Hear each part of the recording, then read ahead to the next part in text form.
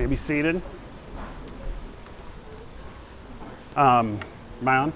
I'm not on. Working on it. There is children's worship this morning. Yay!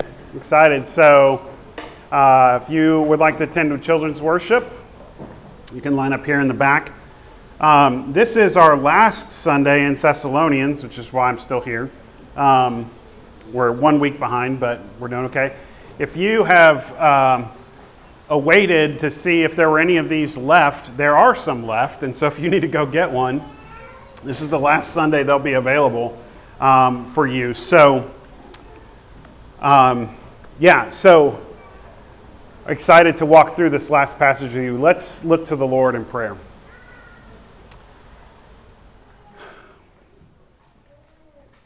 Father in heaven, we do ask that you would be with us this morning, that you would continue to do that which we have prayed for many weeks, and that you would take from the wisdom which is yours, which is pure and peace-loving, just full of good fruits, which is praiseworthy, which is true, and you would impart it to us by the power of your Spirit, that he would make those things known to us that you would have us to know today, that you would plant your word in our hearts, and that we would receive it in humility because it is able to save our souls. It is your power unto salvation. We pray that we would hear it this morning, not so that we might become full of knowledge, but because we want to be more after the image of Jesus.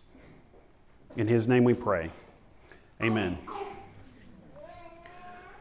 There are some weeks where I stand up in front of you. I say this, I think, a fair bit when I say, something to the effect of I'm preaching to myself, or I haven't figured all this out yet, right? I say things like that a fair bit because it's true, because one of the ironies of being a preacher or a teacher is you're in the midst of everything with everybody else, right?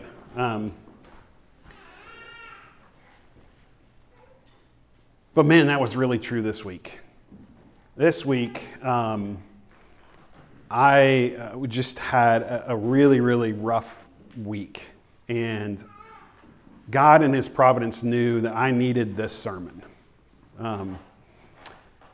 It's one of those things when you work, especially like I do in sales, like things are going to be harder each year. If you do well, you're going to be rewarded with increased sales quotas.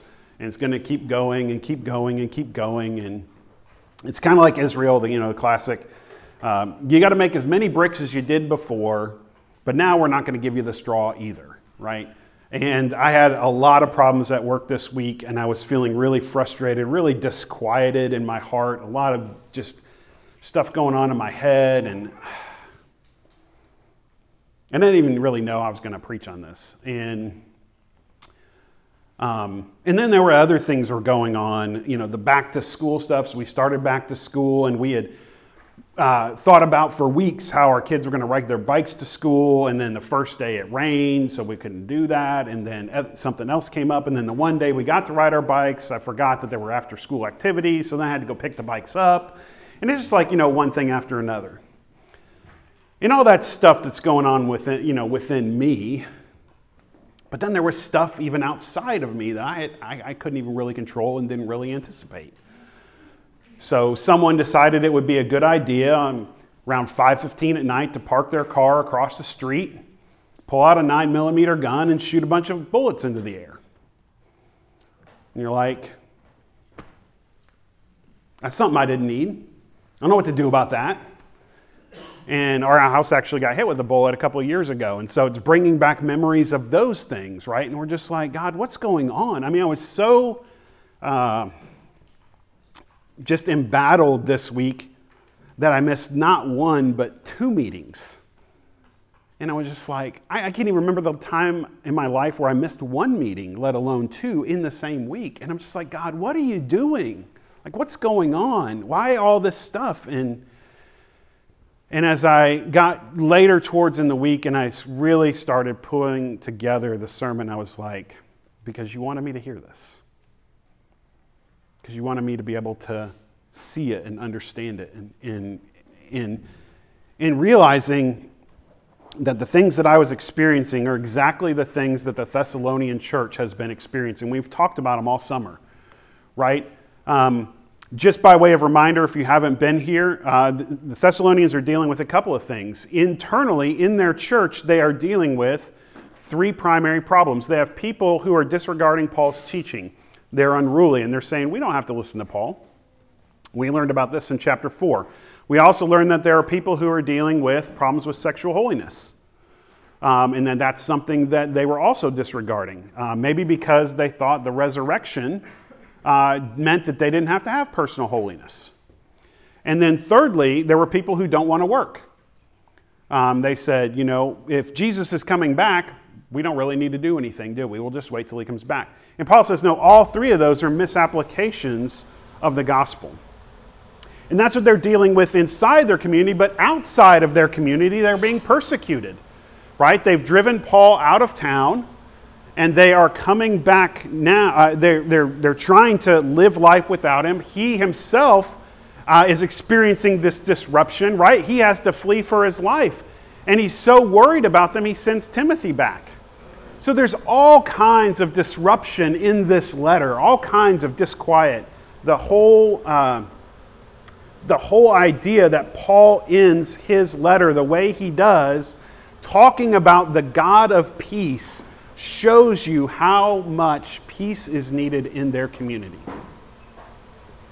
And that may not be you today. Maybe your week wasn't like my week.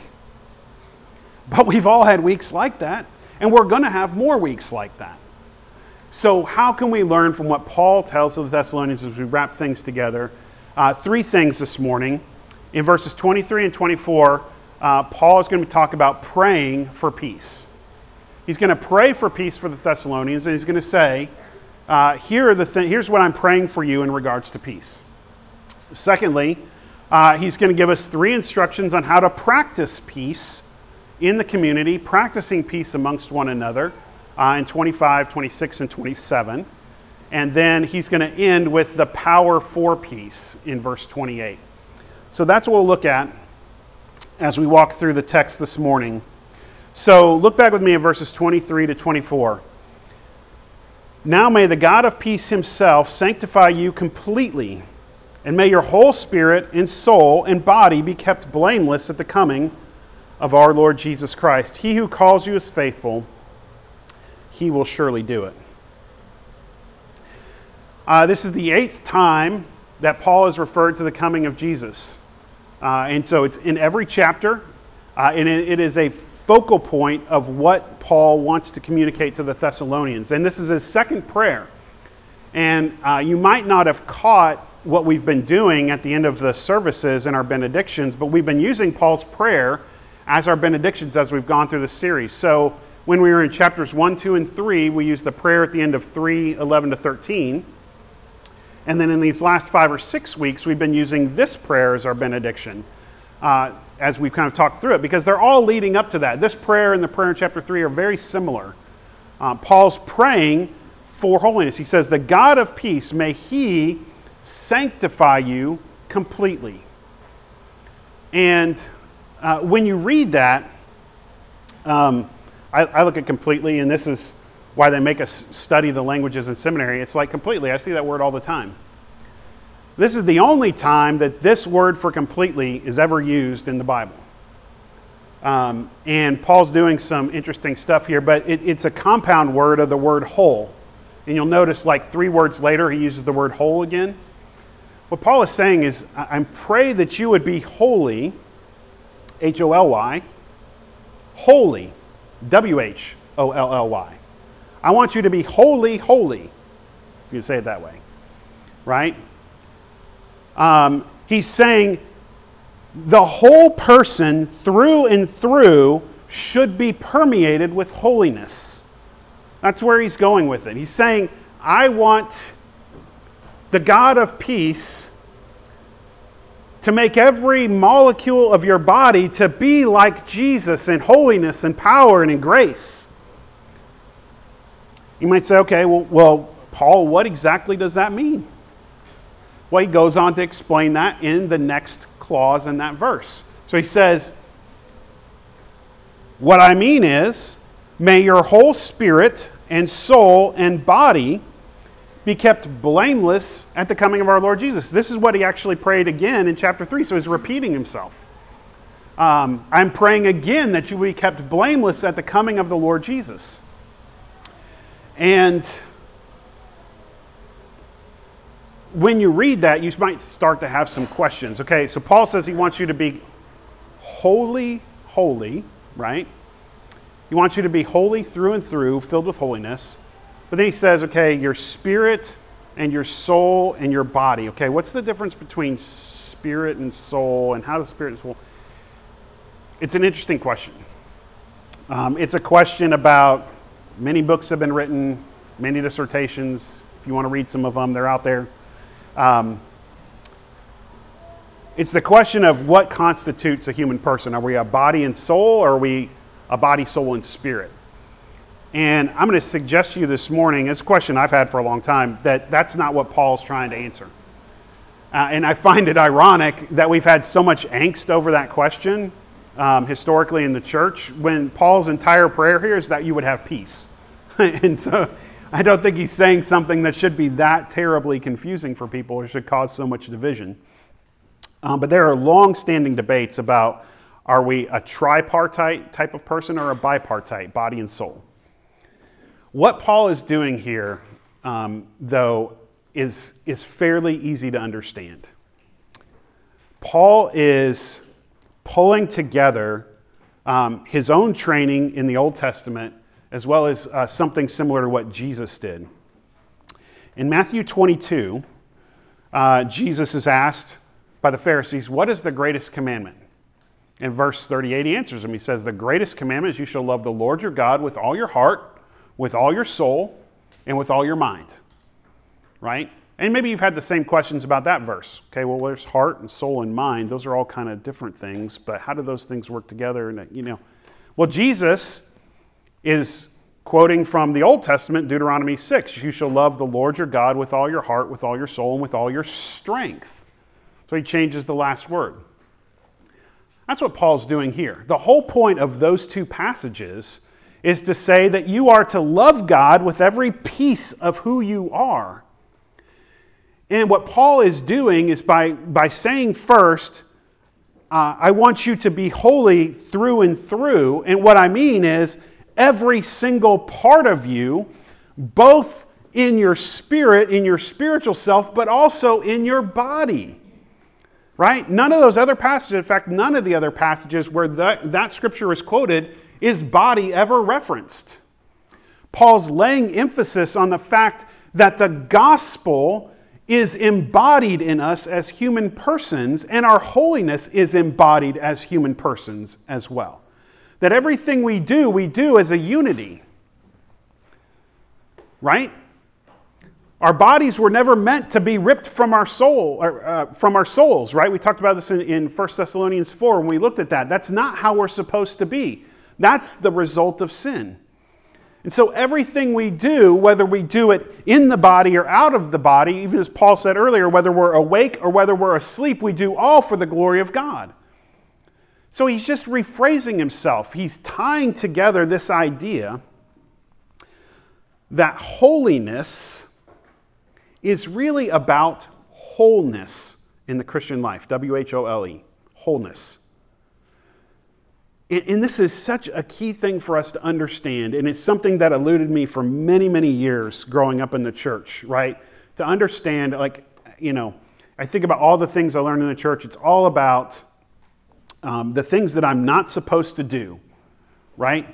The things I'm not supposed to do. That's what Christianity is about, right? You're not supposed to do these things. But that's not it at all. What Paul is praying for is he's saying sin has broken you. That grace and holiness actually makes you a more whole person than you were before. That what we are looking for is the restoration of a person into the fullness of what God created him to be. That what Jesus is doing by making us into his image is actually making you more human, the way you were created to be, not less. He's not taking away your joy, he's giving it to you. He's not taking away your freedom, he's giving it to you. He is restoring peace and shalom inside of you. And as the individual holiness is manifested in the community is brought together in its wholeness as well. That's what Paul is praying for them. That you individually would be so characterized by the holiness of Jesus that the community would be made complete in its wholeness. What a prayer.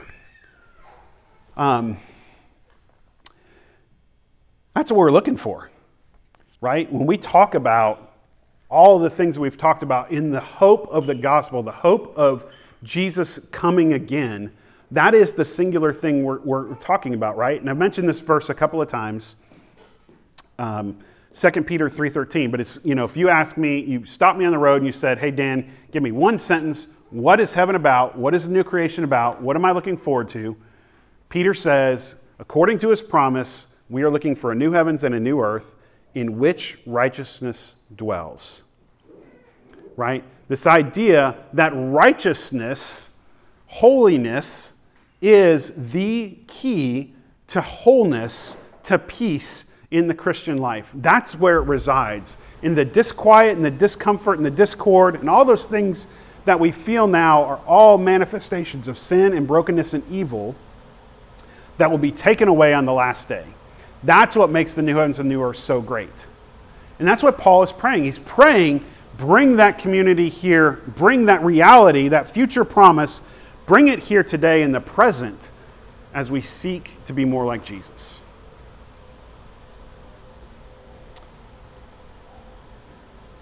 Paul moves on after he prays for peace, and he gives us some practices that promote peace amongst one another.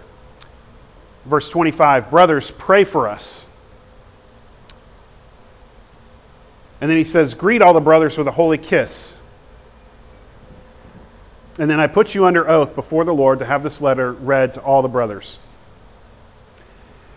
He's going to give us three ways that we can practice peace, and that's kind of what he's asking the Thessalonians to do. First, he says, brothers, pray for us. And that may seem like such a small thing. But what he is saying here is that practicing peace in the community means sharing your burdens with one another. It is unheard of in Paul's day for the itinerant philosopher, right, which is what Paul would be compared to be needy or to share his problems with his followers. They exist to serve him, to facilitate him. He's the one who has the answers. But here's Paul, who calls them brothers for the 14th time in the book and says, you are my family. You are my brothers and my sisters. I was pleased to not only share the gospel with you, but to share my whole life with you. And now I want to share this burden with you to say, brothers, pray for us. Pray for us. One of the best ways we can practice peace amongst ourselves is by sharing our burdens together. If there is a burden that you need to share, we would love to help you with that. Sharing our burdens with one another. In fact, Paul writes it in Galatians. He says, share your burdens with one another and thus fulfill the law of Christ. Right? How powerful is that? That's what we want to do. Practice peace by sharing our burdens with one another. Secondly,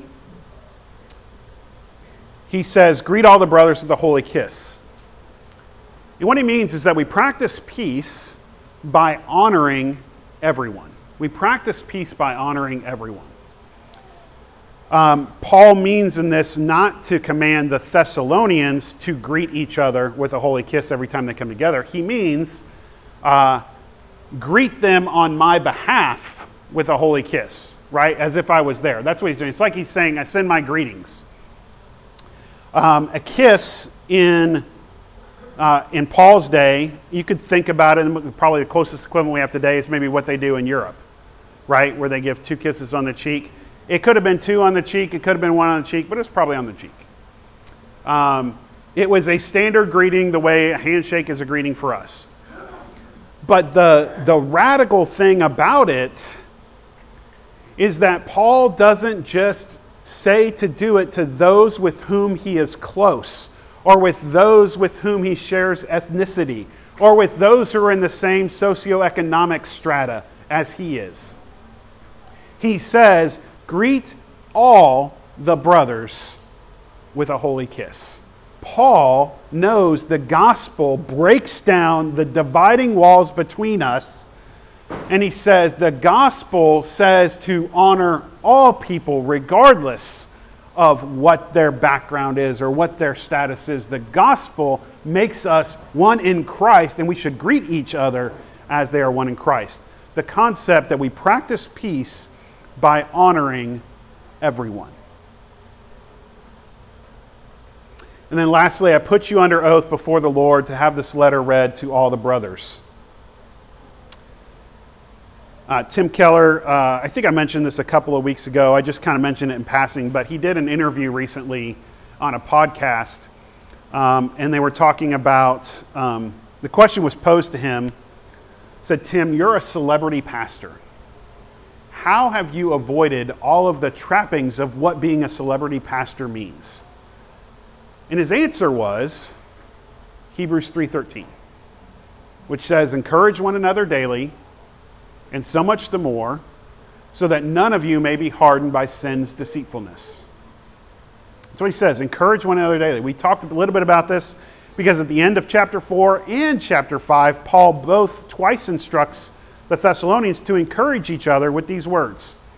And what Paul is saying is, I've written you this letter, I'm speaking on behalf of the Lord as his apostle, that part of the practice of peace in the community is to continually submit to yourselves one to another under the authority of the Word, to learn from the Word, to be built up by the Word, to be encouraged by the Word, that we need each other in the community to speak these words of truth to us, especially when we need to hear them.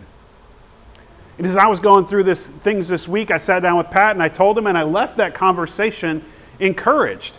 And then I talked to other people throughout the week, and I left those conversations encouraged because I needed the body to come alongside me in my moment of disruption and disquiet, and for them to tell me truth, because all I could see was the things that were in my mind, and I needed that truth to be told to me.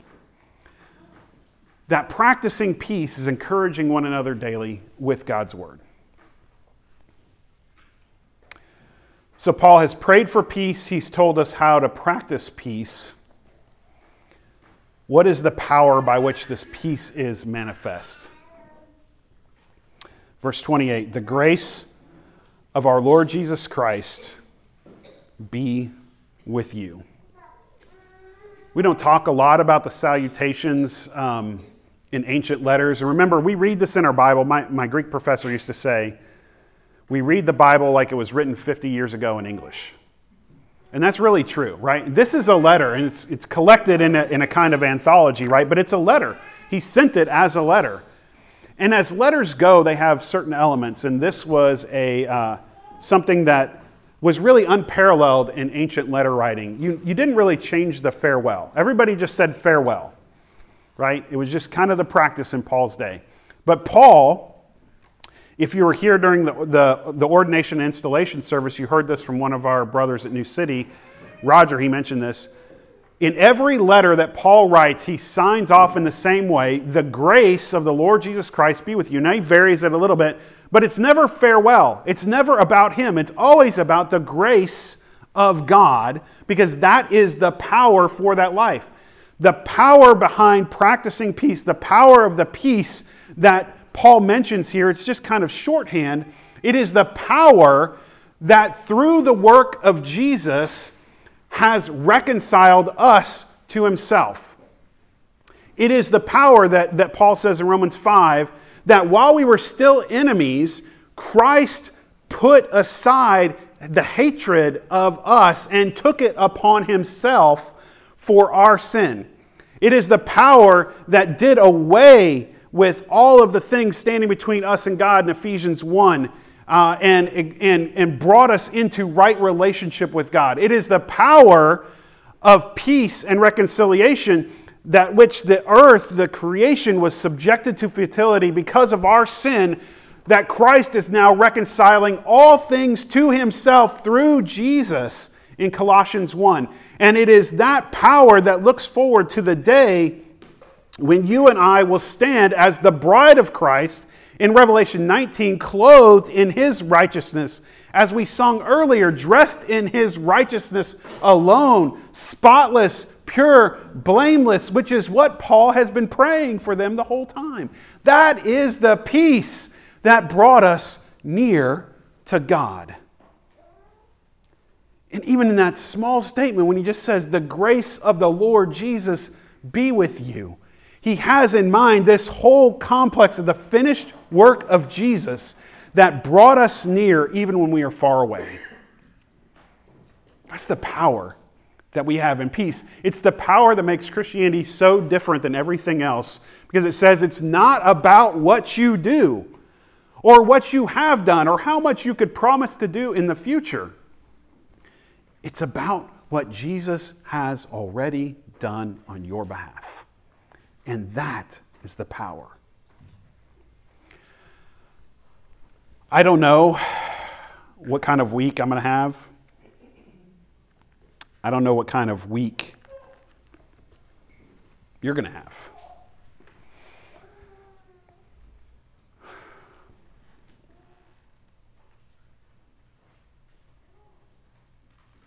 But I do know this, if I can use the words from Isaiah. Isaiah is talking about the coming Messiah. Isaiah 53. He says, the punishment that brought us peace was laid on him. And Jesus, right before he goes to the cross, he talks to his disciples in John 16, and he says, my peace I leave with you.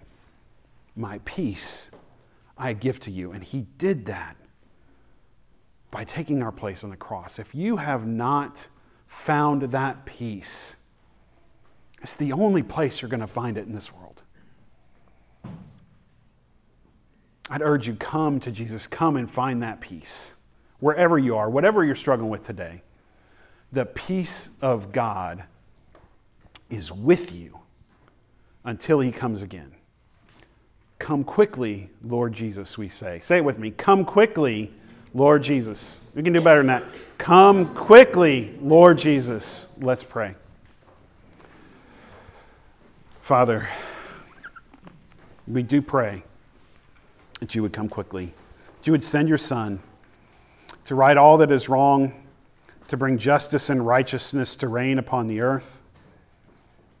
Father, that day that we long for, where there are no more tears, no more hardships, no more despair, no more weakness, where our bodies will be made powerful and incorruptible.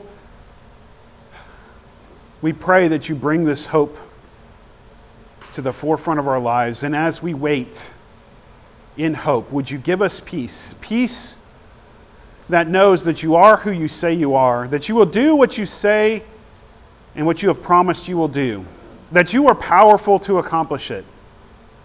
And when all other things give way, that we have this hope as an anchor of the soul that reaches into the heavens itself, where Jesus has gone before us and he has left us his Spirit as a deposit, guaranteeing that that promise will come true on the last day.